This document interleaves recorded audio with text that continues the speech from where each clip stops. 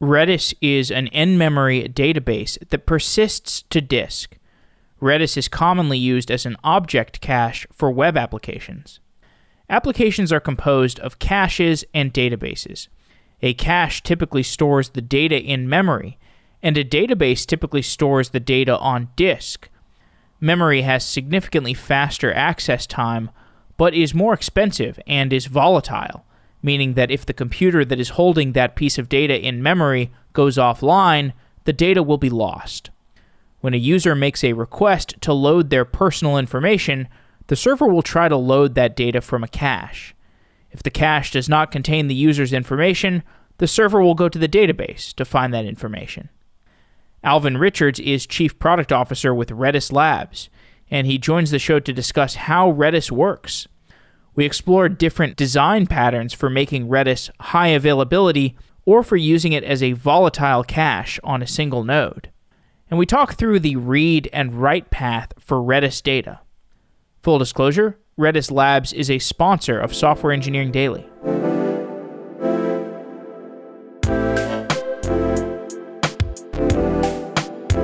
Alvin Richards, welcome to Software Engineering Daily.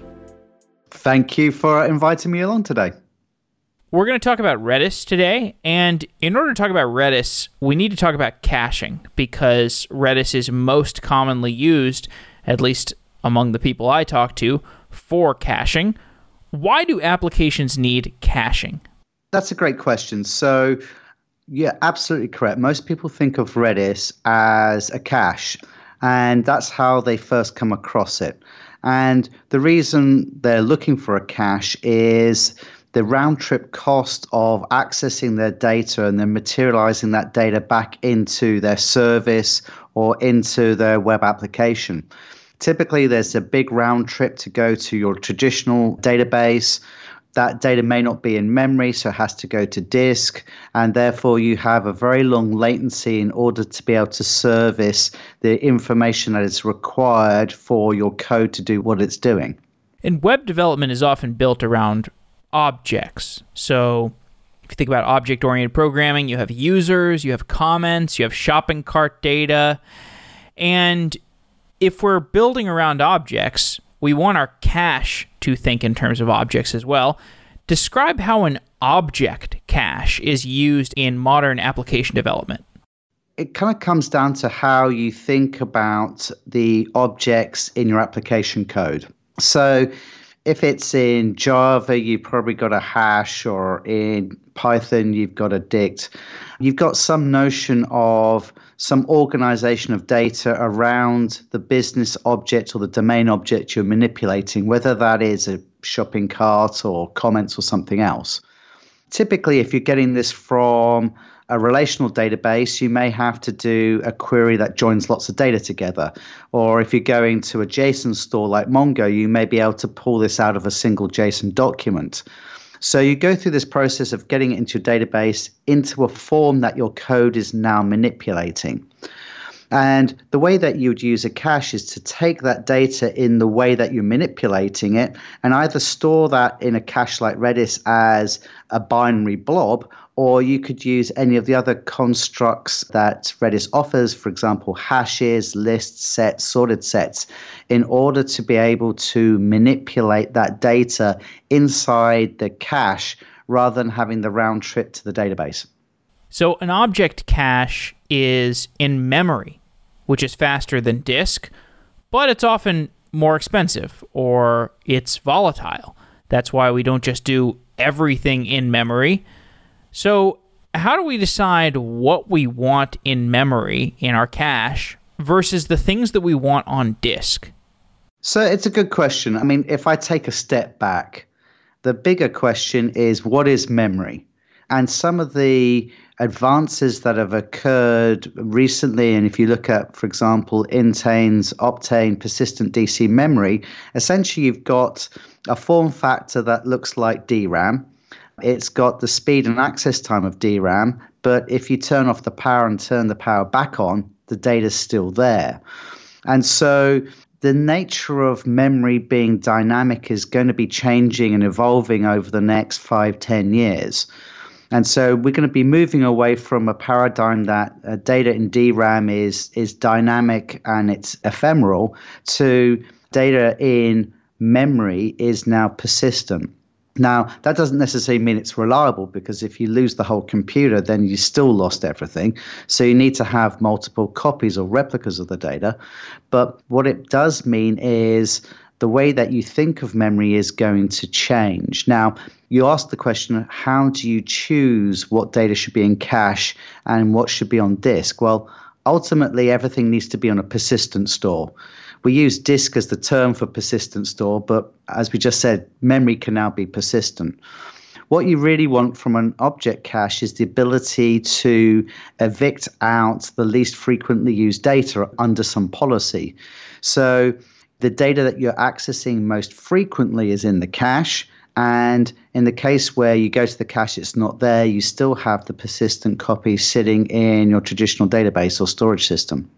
So if I'm writing a web application, there's this problem of needing to access my data in the fastest fashion possible, but I often don't know what is the fastest route to my data, because sometimes it's in a cache, sometimes it's on disk, sometimes it might be in a different cache. We have the notion of the cache hierarchy, where you have different speed of access times with different caches. So if my data is not in a cache, then I'm going to want to go to disk, and I'm going to want to get it from a database. As a programmer, do I have to write logic to defer to disk in the cases where I am not going to hit in the cache? Or does the cache take care of going to the database and figuring out whether to go to disk?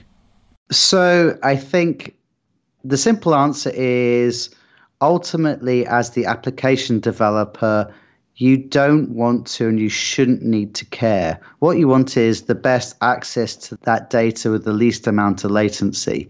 And so there's a class of developers where there are frameworks like Spring that will encapsulate the logic of, I'll go to the cache, and if it's not in the cache, I'll go to the database and materialize the data that way.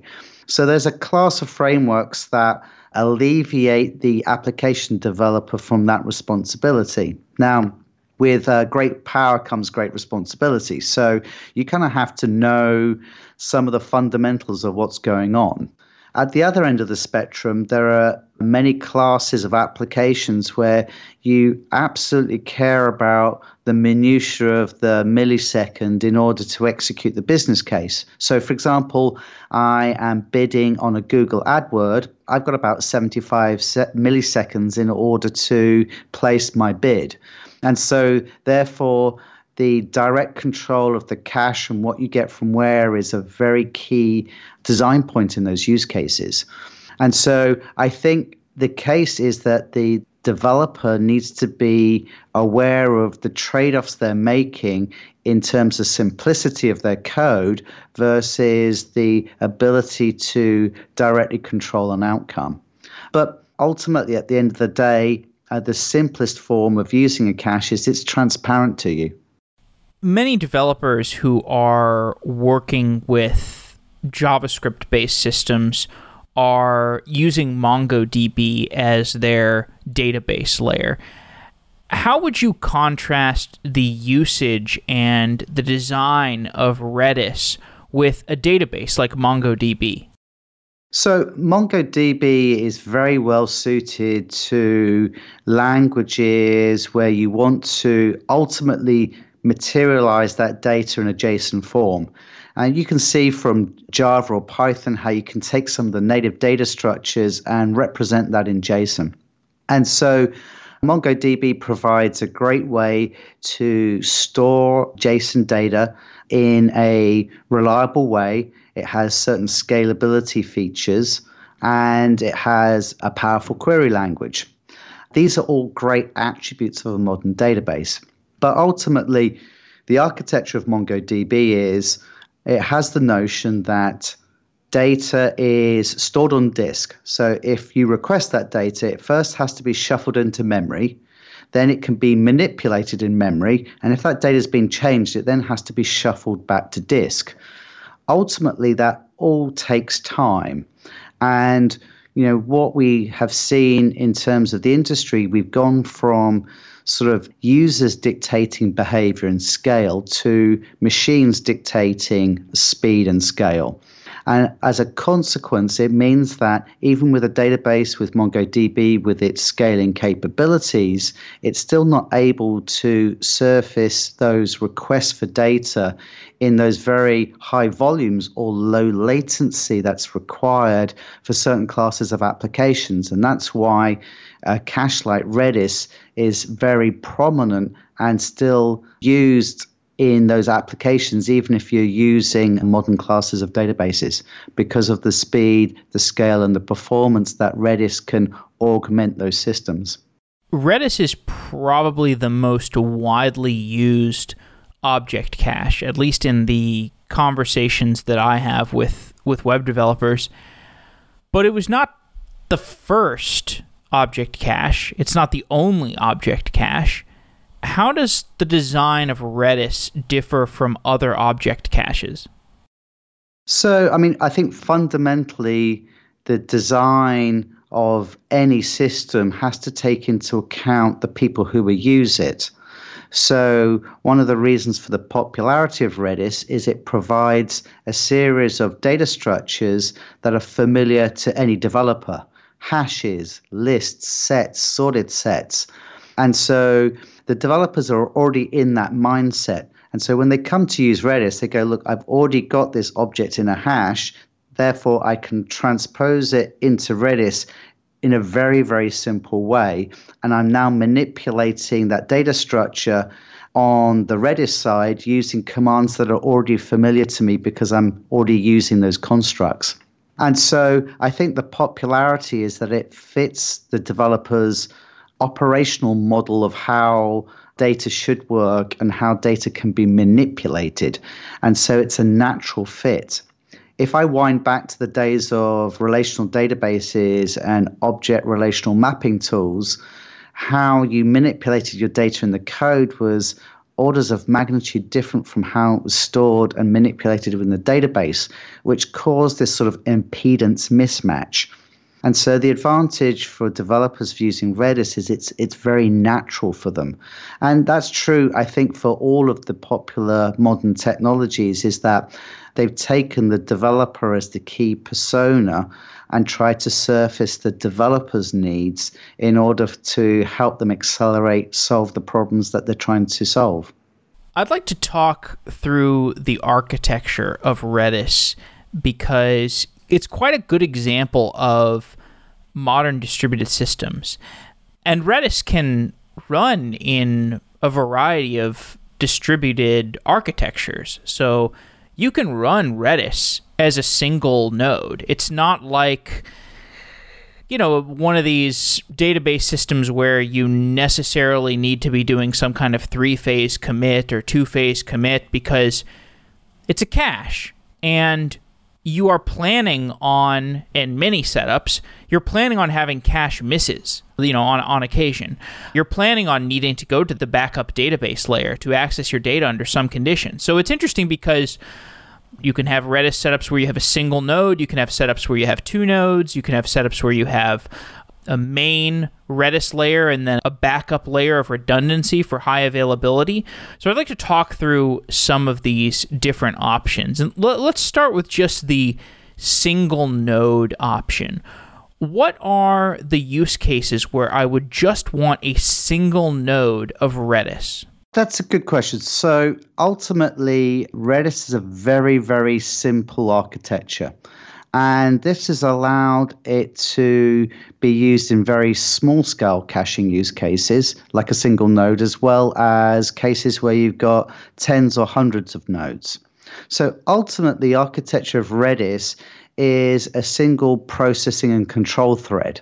And so people say Redis is single-threaded. Well, it's easy to think of it as single-threaded. There are other threads doing other activities, but from the consumption of requests coming in, each one is processed in a single atomic fashion. Now, the key design point of Redis is any one of those operations has got a well-defined time complexity. So it's known beforehand how many essentially CPU cycles it's going to take to execute.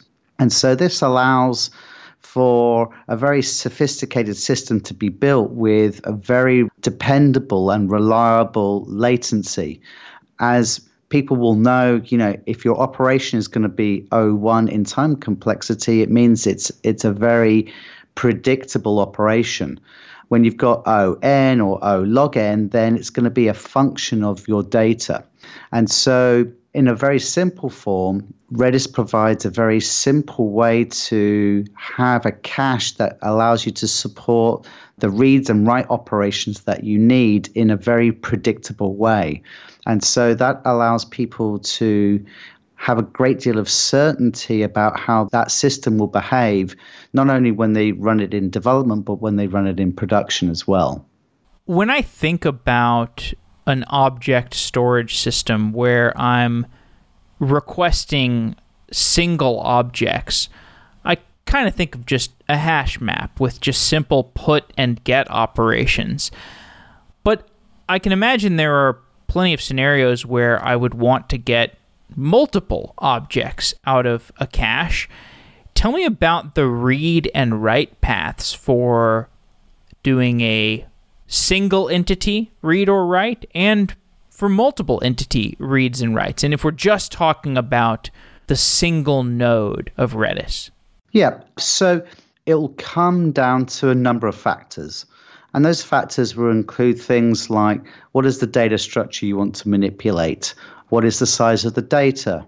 So, for example, reading a 10-byte string is going to be a fairly simple operation to execute. Essentially, you take the key, you look up that key's location, you go read the 100 bytes. You could do multiple key reads in a single command to get all of those together. And so there's going to be a cumulative effect of getting all of those key values together before it's returned to the client. But then each one of the data structures that Redis supports is going to have a different complexity associated with it. So for example, in a hash, if I go and get all of the field values, that's going to be at a different cost than, say, just getting one or two values out of that hash. And so that's why a lot of the time we focus on the optimization of each one of those commands and each one of those data structures to ensure that we have the minimum amount of CPU used in order to execute that operation. And the story doesn't change too much when we get to multiple nodes, and we can talk about that a little later in the conversation, because essentially the way that a Redis cluster looks at the world is just a slice of that data, and you're manipulating a key and you're changing the values of that key. And as a consequence, you are going to one of the 10 nodes in order to do that. You don't have to go to all of the nodes in order to find out where that key exists. Why would I want to build a Redis system with multiple nodes? Why wouldn't I just want to use a single node for everything? Well, I mean, multiple nodes are a way in any distributed system to scale out.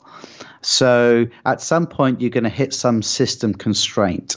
Either you are utilizing all the CPU available for that particular process, or you are out of addressable DRAM. And so the reason for using multiple Redis processes is to exploit modern day computing architectures, right? As we know, Intel is slowly increasing the performance of each core, but what they're really doing is giving you lots and lots more cores per processor. And so as a consequence, you need a software architecture that can truly exploit all of the cores.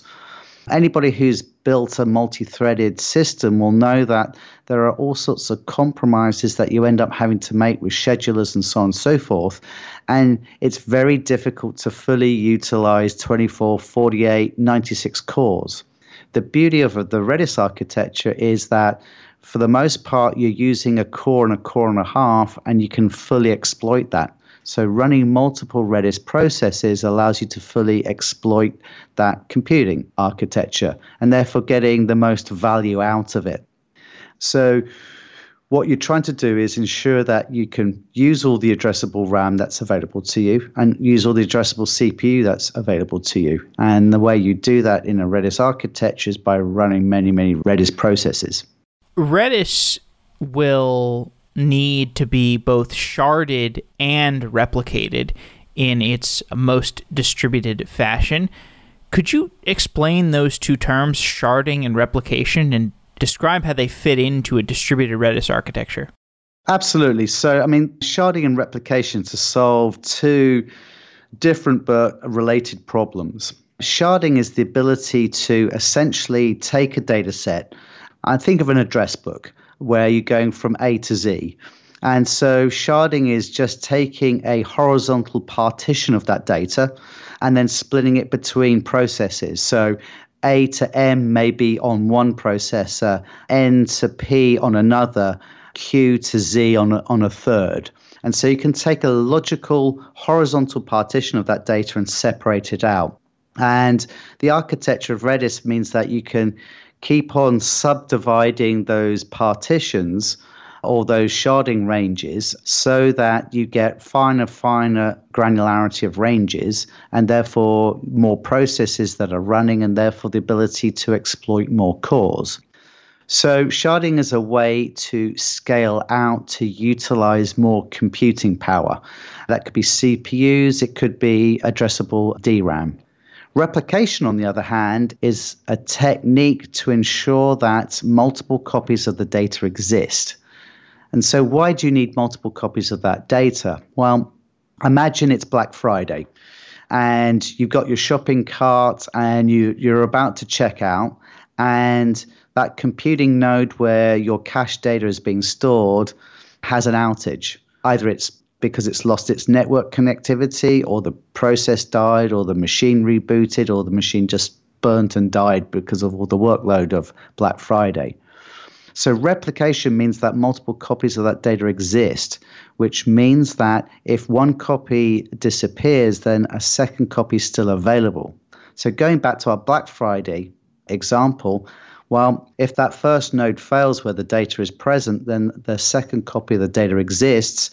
So to the user, they get redirected to that second copy of the data, and for their user experience, they may see a slight slowdown, but they haven't lost the contents of their shopping cart. And for that user experience, that's absolutely key, because there's nothing worse than trying to check out, your shopping basket goes empty. And I'm sure we've all lived through that at various times of our lives where your lovely shopping basket gets emptied out for you. And so you can take that analogy and put it to any use case where even for a cache, you need reliability of that data. That data needs to be in multiple locations within a single data center or even in multiple data centers so that you can survive various business failures and still be able to surface that data through the application or that service correctly and maintain that business continuity. Now, many people who are listening to this podcast episode probably have worked at a company where there was significant caching infrastructure. These people have probably also worked on their own side project where there may or may not have been caching in place. And I think it's fairly common to experience two sides of the caching coin, which is I've got a very simple caching setup, and the other side of the coin where I've got a fairly complex caching setup. But I think what most people actually do not see is the process of building out and scaling up that caching infrastructure. The actual process of going through the sharding and replication and dealing with the pain points of having caching infrastructure that is present but not sufficient because a company is scaling up. Tell me about the process of scaling out a Redis cluster. What are the demands that you're going to be seeing where you know I'm going to need to start scaling this thing? And what is the process by which I actually technically scale out my Redis cluster? So it's an Interesting question. And the answer is a bit complicated because how you do this in open source Redis is different from how you do it in Redis Enterprise. Now, Redis open source has got all the ability to do the sharding and the scale out. It requires a considerable amount of operator effort in order to do that. Inside the architecture of Redis Enterprise, the architecture is fundamentally different to allow the seamless scaling out without needing any interruption from the application or the client. And the way we do this architecturally is at the outside rim of a Redis Enterprise cluster is something that we call the proxy. And that's essentially what the client or the application code connects to. Inside that cluster, the proxy understands the current sharding topology, where the data lies. And so it acts as like a router to route that request that came through the client to the right part of the cluster to execute. What this means is as more shards are added or more compute capacity is added, behind the scenes, the data can be resharded and redistributed around that cluster. But the client itself doesn't actually know the location of that data, so the data can be moved transparently around as you scale out.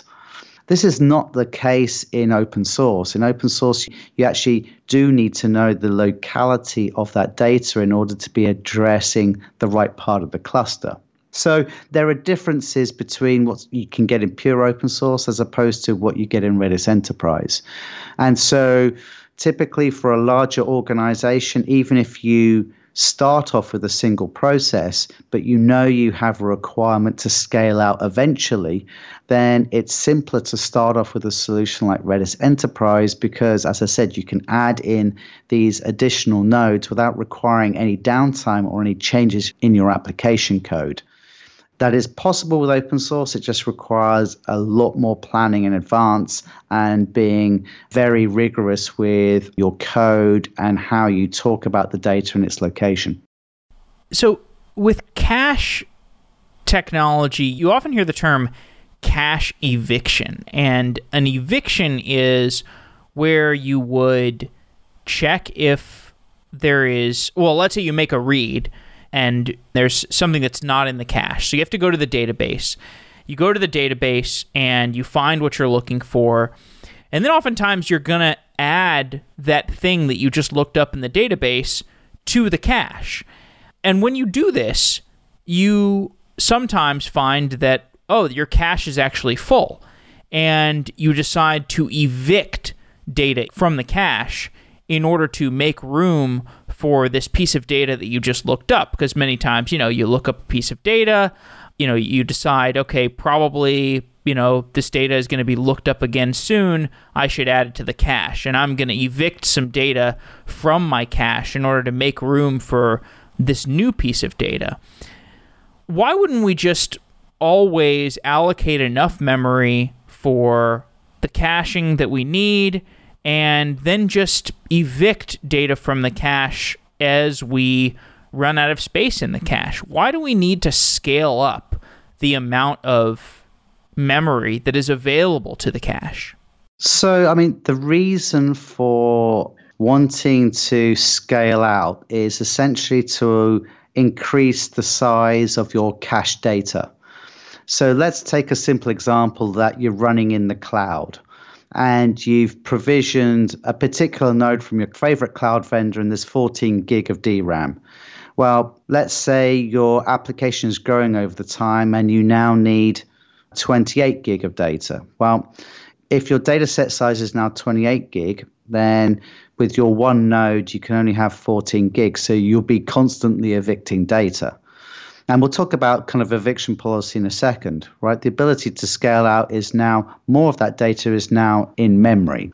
So what are potential eviction policies? Well, in a product like Redis, there are several built-in eviction policies that will just manage data out on essentially a least frequently used basis. But also from a developer's perspective. And so let's bear in mind that the developers have a responsibility here is they'll have some understanding of their use case of how long the data needs to be retained in memory. So the developer can decide how long that key should live in memory. It could be 10 seconds, it could be a minute, it could be an hour. They get to define for that particular key that they're manipulating what that policy should be. Thirdly, in Redis Enterprise, there is a technology called Redis on Flash. And essentially what this does is it combines DRAM with flash or SSD or NVMe drives to keep the most frequently used data in DRAM and the least frequently data in the flash drives or SSDs, so that you can essentially reduce the cost overhead of storing everything in DRAM, with the knowledge that if you are going to SSD, then you're going to have a slower latency for that first access to that object. So there are several strategies you can use, but ultimately, if you want to scale out and have more data with that low latency access, then you need some way to aggregate computing resources together. And that's where the techniques of sharding come into place. And that's the motivation for running multiple Redis processes across multiple compute nodes. So let's say my awesome website is suddenly slammed with traffic. And in order to accommodate that growing traffic, I decide to scale up my caching infrastructure on the fly. I want to grow my Redis cluster. When Redis scales up and it has to do a resharding process, is that going to degrade performance? What does Redis do in the middle of a resharding and a scale-up operation? So that's a really good question. And so the answer is kind of involved, but let me try and talk you through that. So let's say you've run out of compute capacity. So what you do is you provision a new piece of compute. It's got more memory, it's got some cores. And the first thing is that's introduced into the cluster. And what Redis Enterprise will do, it'll say, great, there is more compute resources available. Now when I start resharding, I can take a key range and then split that into two. That means I can now decide which parts of those key ranges can then be migrated to other compute servers in order to spread that workload out. And so as that is happening, obviously what we'll need to do is you'll need to copy that data from node A to node B.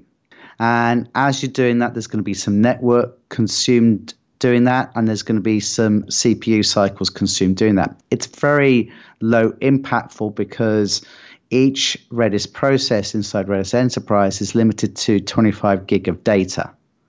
So there's a very small amount of data that needs to be moved. And as we talked about earlier with the proxy that's at the front of the cluster, at the point that data has been moved and both sides agree that they have a coherent copy of that data, it then requires just a simple change in the proxy to now reroute those requests to the new location of the data. So it's a very low impact operation for the cluster to automatically reshuffle the data to take advantage of the new compute capacity that's been made available. When we talk about distributed systems and we talk about scalability in a modern context, it's common to discuss Kubernetes. And Kubernetes is pretty useful for managing distributed systems infrastructure. Does Kubernetes make it easier to, for those who don't know, Kubernetes is a container orchestration system for managing your different containers and so essentially managing your different servers. Does Kubernetes make it easier to manage a distributed Redis cluster? I think Kubernetes is one of the many ways to orchestrate. So if I take a step back, we've got customers who will take our software raw, deploy it raw, either on VMs or on bare metal, and will manage that cluster on their own behalf. And so that means that they take on the responsibility for provisioning and orchestration and all the failure modes themselves. If you take on a orchestration framework like, Pivotal Cloud Foundry or OpenShift or Kubernetes, then those frameworks supplement not just the provisioning, but also the maintenance of those clusters. And so, for example, on Kubernetes, we build into our operator the ability to do auto recovery. So if you lose containers as part of that deployment, then we can automatically do the restart and resync and reestablish the state and the quorum of the cluster automatically. And so I think those frameworks greatly reduce the administrative burden of dealing with a distributed system and allow for much more autonomous deployment. That doesn't mean that you have eliminated that role of the operator. The operator is still key in terms of capacity planning and understanding the hotspots and optimizing the deployment. But the day-to-day keeping the lights on can be automated to a greater extent than was possible in other orchestration frameworks. And so I think the simplification of these big distributed systems is the advantage that these orchestration frameworks provide.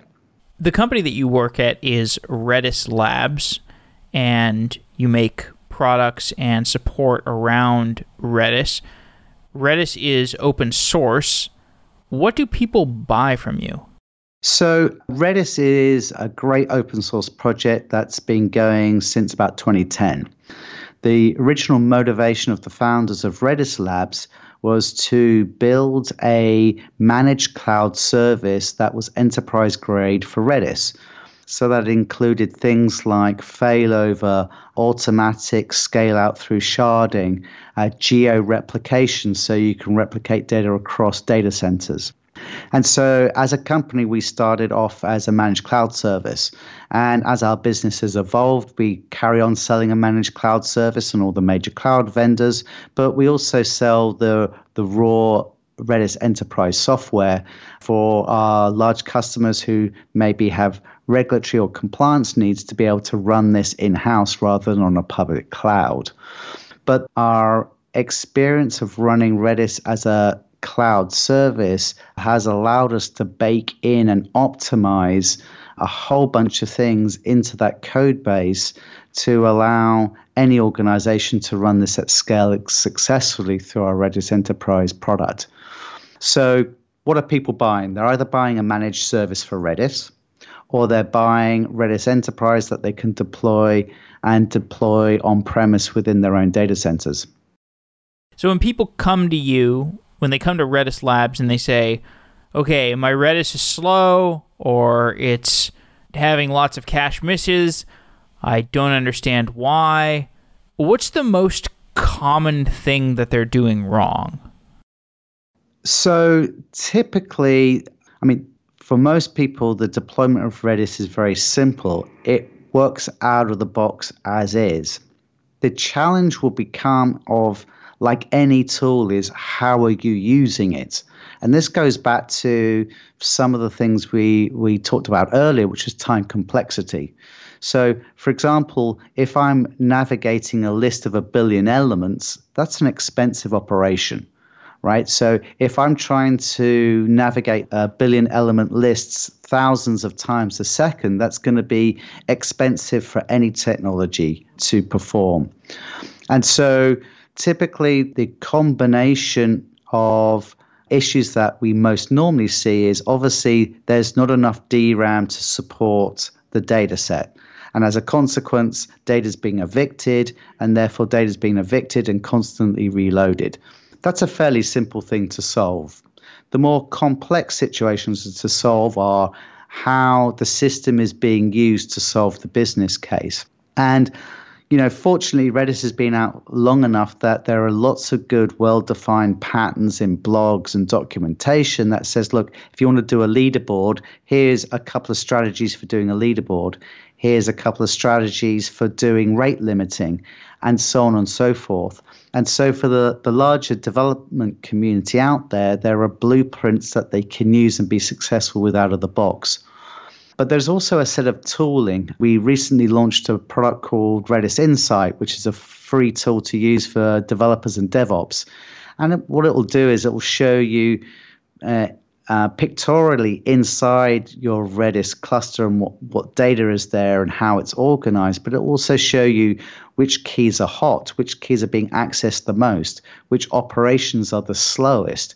And it'll start giving you the ammunition to actually understand and how to optimize the system yourself by looking at some of these key indicators. So if I was looking at the indicators from the insights, the Redis insights, how could I translate that information into something actionable? Like, what would be a common thing to look for that I could say, okay, now it's time to, I don't know, scale up or like have fewer write operations?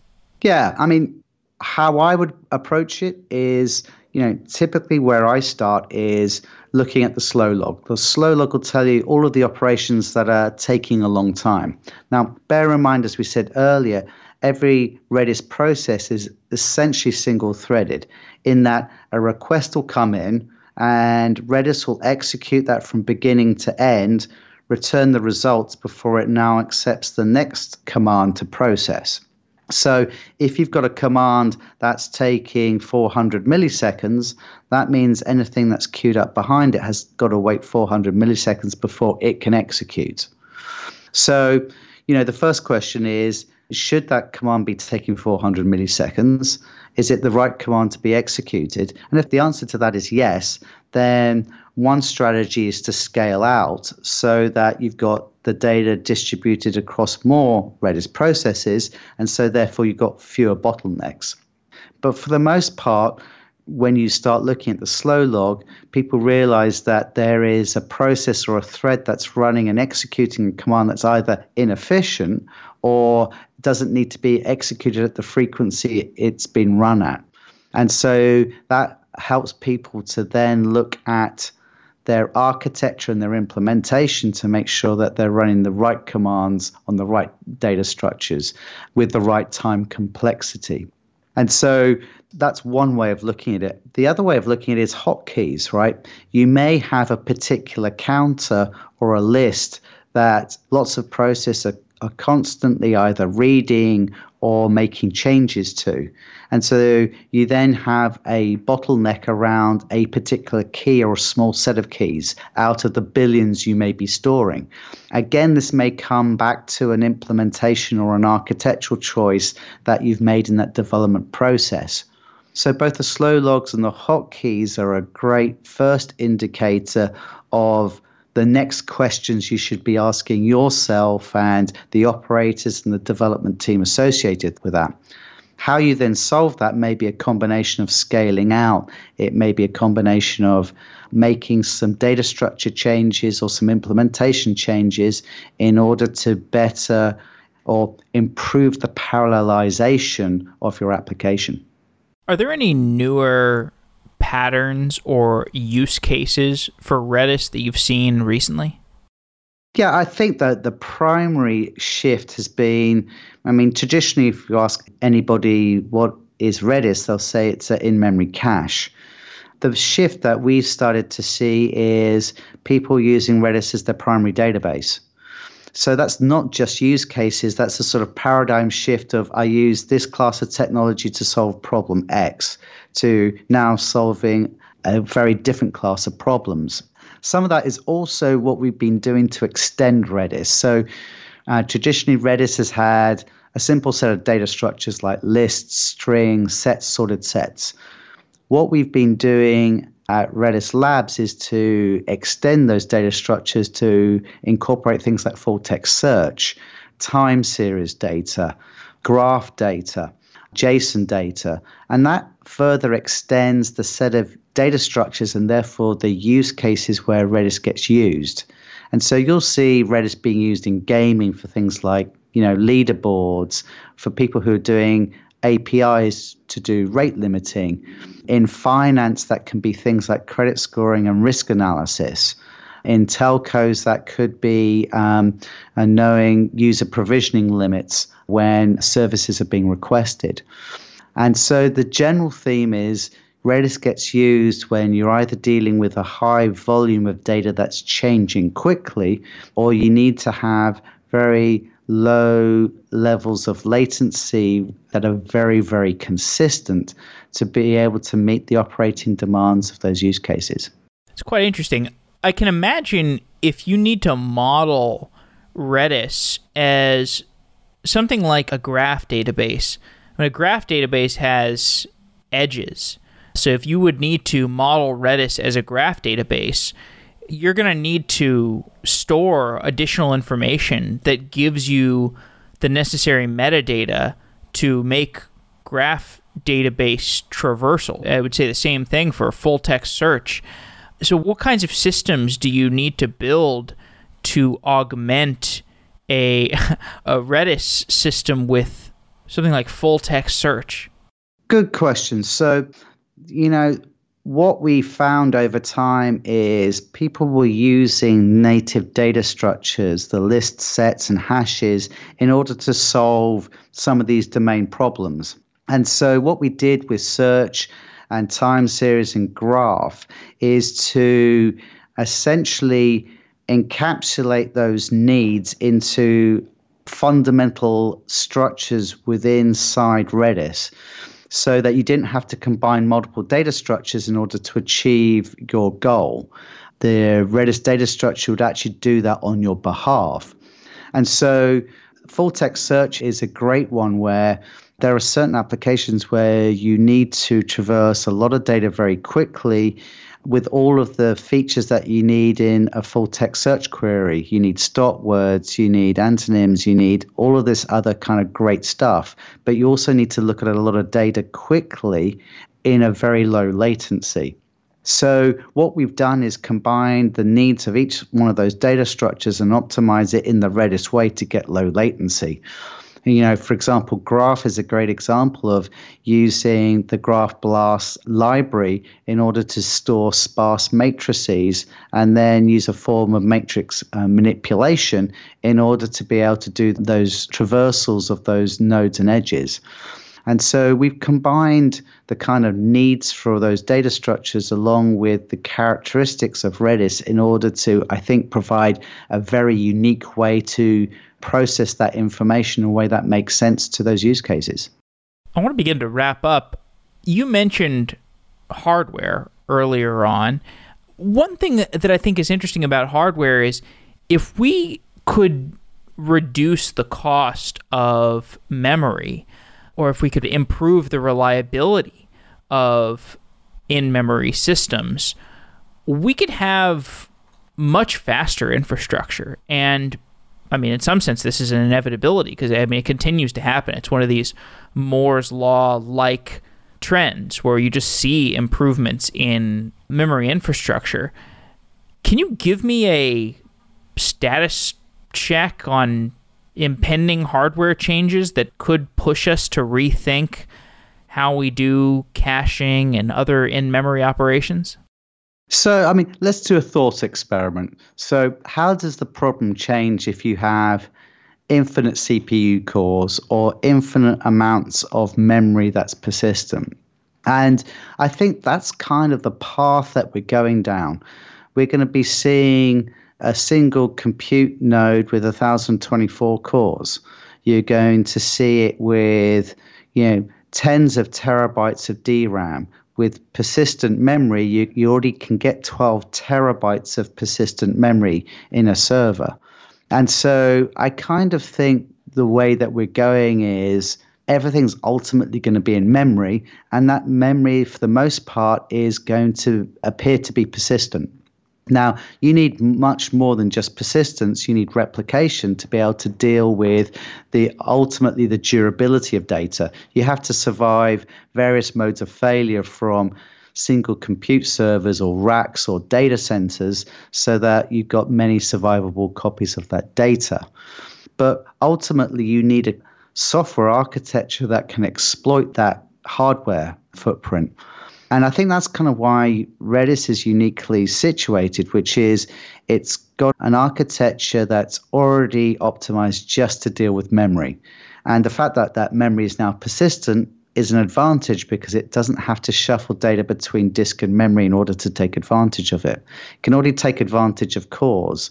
So by running lots and lots of Redis processes, you can exploit those computing architectures. And the fact that memory is now persistent means that you don't have to shuffle data between these different tiers in order to actually effectively manipulate it. And I think ultimately that's where the compute landscape is taking us.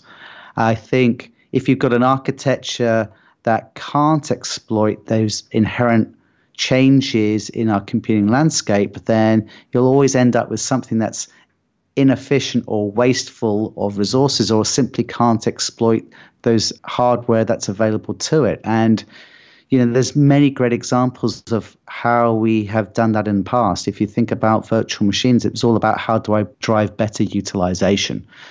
I think Redis is a great solution for driving that utilization for not just your caching needs for data, but also for your persistent needs of data. Last question. What can the field of computer science learn from the field of photography?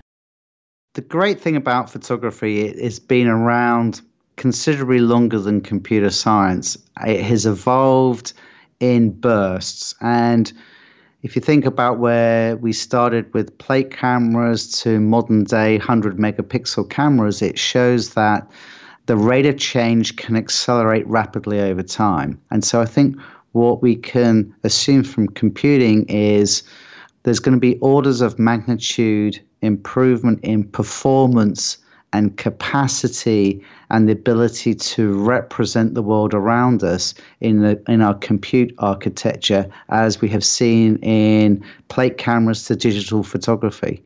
I think the real question is, have we built the right frameworks and the processes and the technology that we can build and manipulate that, not just in a reliable and robust way, but also in an ethical way and in a robust and reasonable way that we don't penalize particular communities or particular geolocations based on our ability to look at data more efficiently and therefore cause fragmentation in each one of those communities and those geographies. So I think ultimately we have great tools and great capacities at our hands that'll be in orders of magnitude better down the road. Are we responsible enough to be able to use that in a reasonable and ethically viable way?